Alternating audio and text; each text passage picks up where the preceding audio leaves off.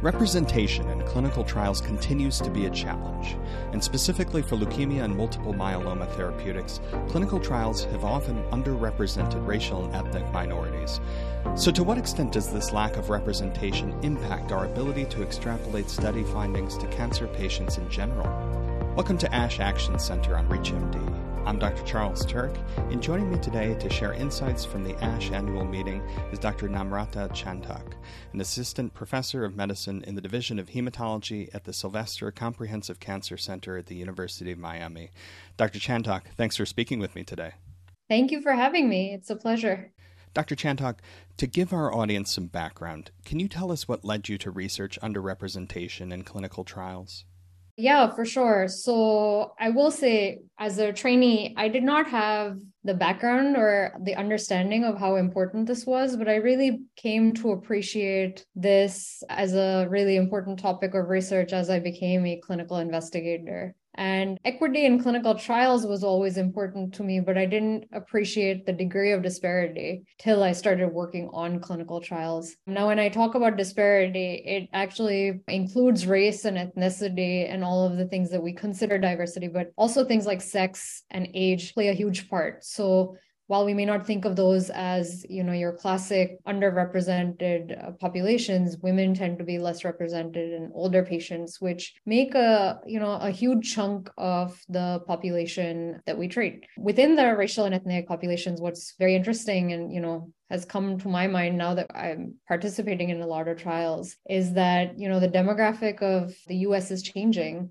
So at this point, what used to be a pyramid with, older people being a minority of the population back in the 1960s based on the census data, in 2060 would look more like a box where the number of patients who are elderly or considered, over the age of 60, 70, 80 is almost the same as the younger population. And so we really need to start addressing age-related disparity. When it comes to ethnic disparities, we have to start thinking about our general census now and what it's going to look like, in 10, 20, 30 years. So for example, I live in South Florida and we have a huge Hispanic population here, but are we truly seeing and representing those patients in trials? And at this point, unfortunately, the answer is no. So, just being able to actually treat the community I live in is a really important part and what brought me to clinical research or, looking at underrepresentation in clinical trials in the first place.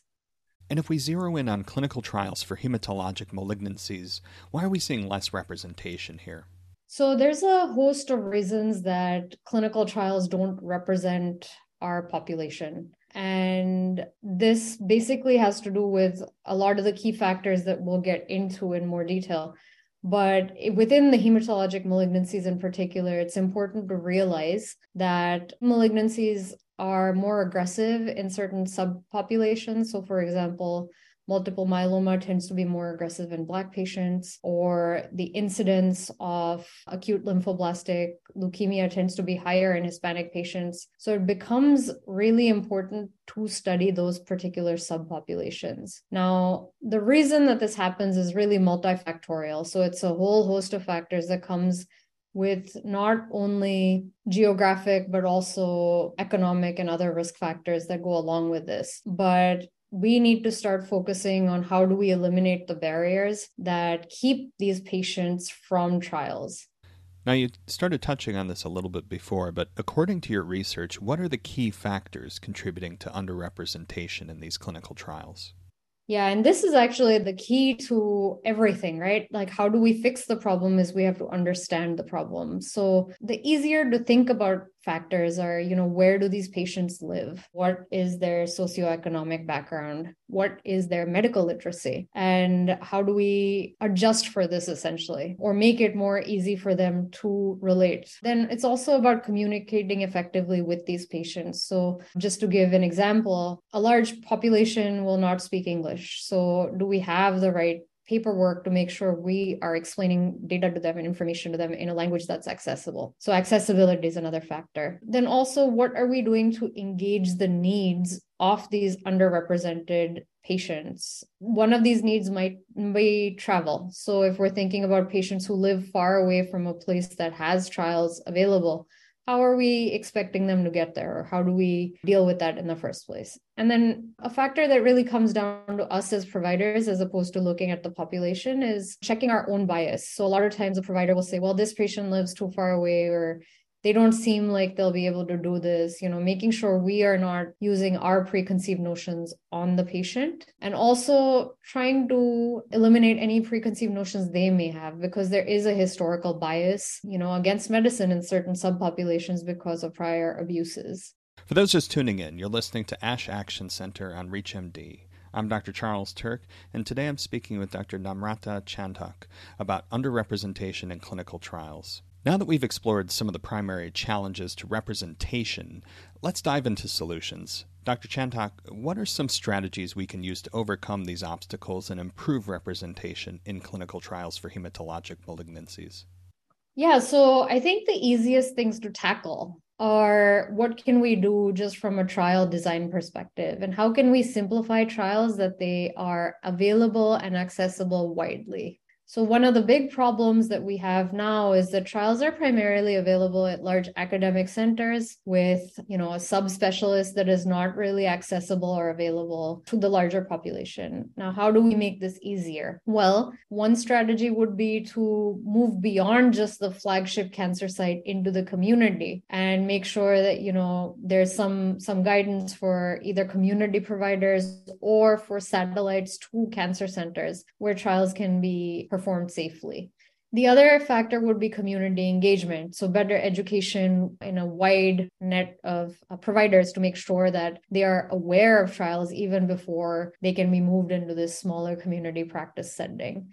So one, they can encourage their patients, and two, they also understand all the resources that may be available to their patients. And then finally, trying to remove barriers when it comes to other health problems. So trials tend to be cumbersome just because of all of the inclusion and exclusion criteria. And while some criteria are essential, some can be slightly excessive. So certain subpopulations might get eliminated altogether because of comorbidity status. And we need to try and eliminate that to make sure trials are truly representing the patients we're seeing at large, as opposed to the fittest, youngest, richest, healthiest patients.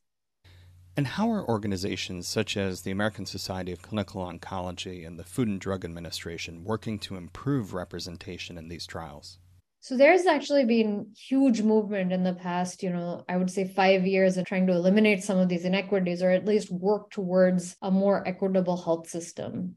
And to this end, guidelines have been created for clinical trials, both for folks who are writing clinical trials and those who are participating in clinical trials. And the FDA has put out the FDA race and ethnicity guidance, and there's an international conference on harmonization guidance as well. And ASCO released a new diversity, equity, and inclusion plan in 2021 for better representation in research.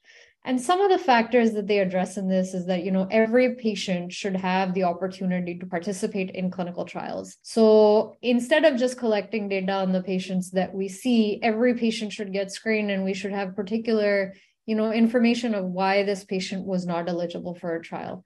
And that will help us actually moving forward identify what factors were creating barriers to providing the best care. Other things is also just, making sure that trial design works to ensure that participants represent the racial and ethnic makeup.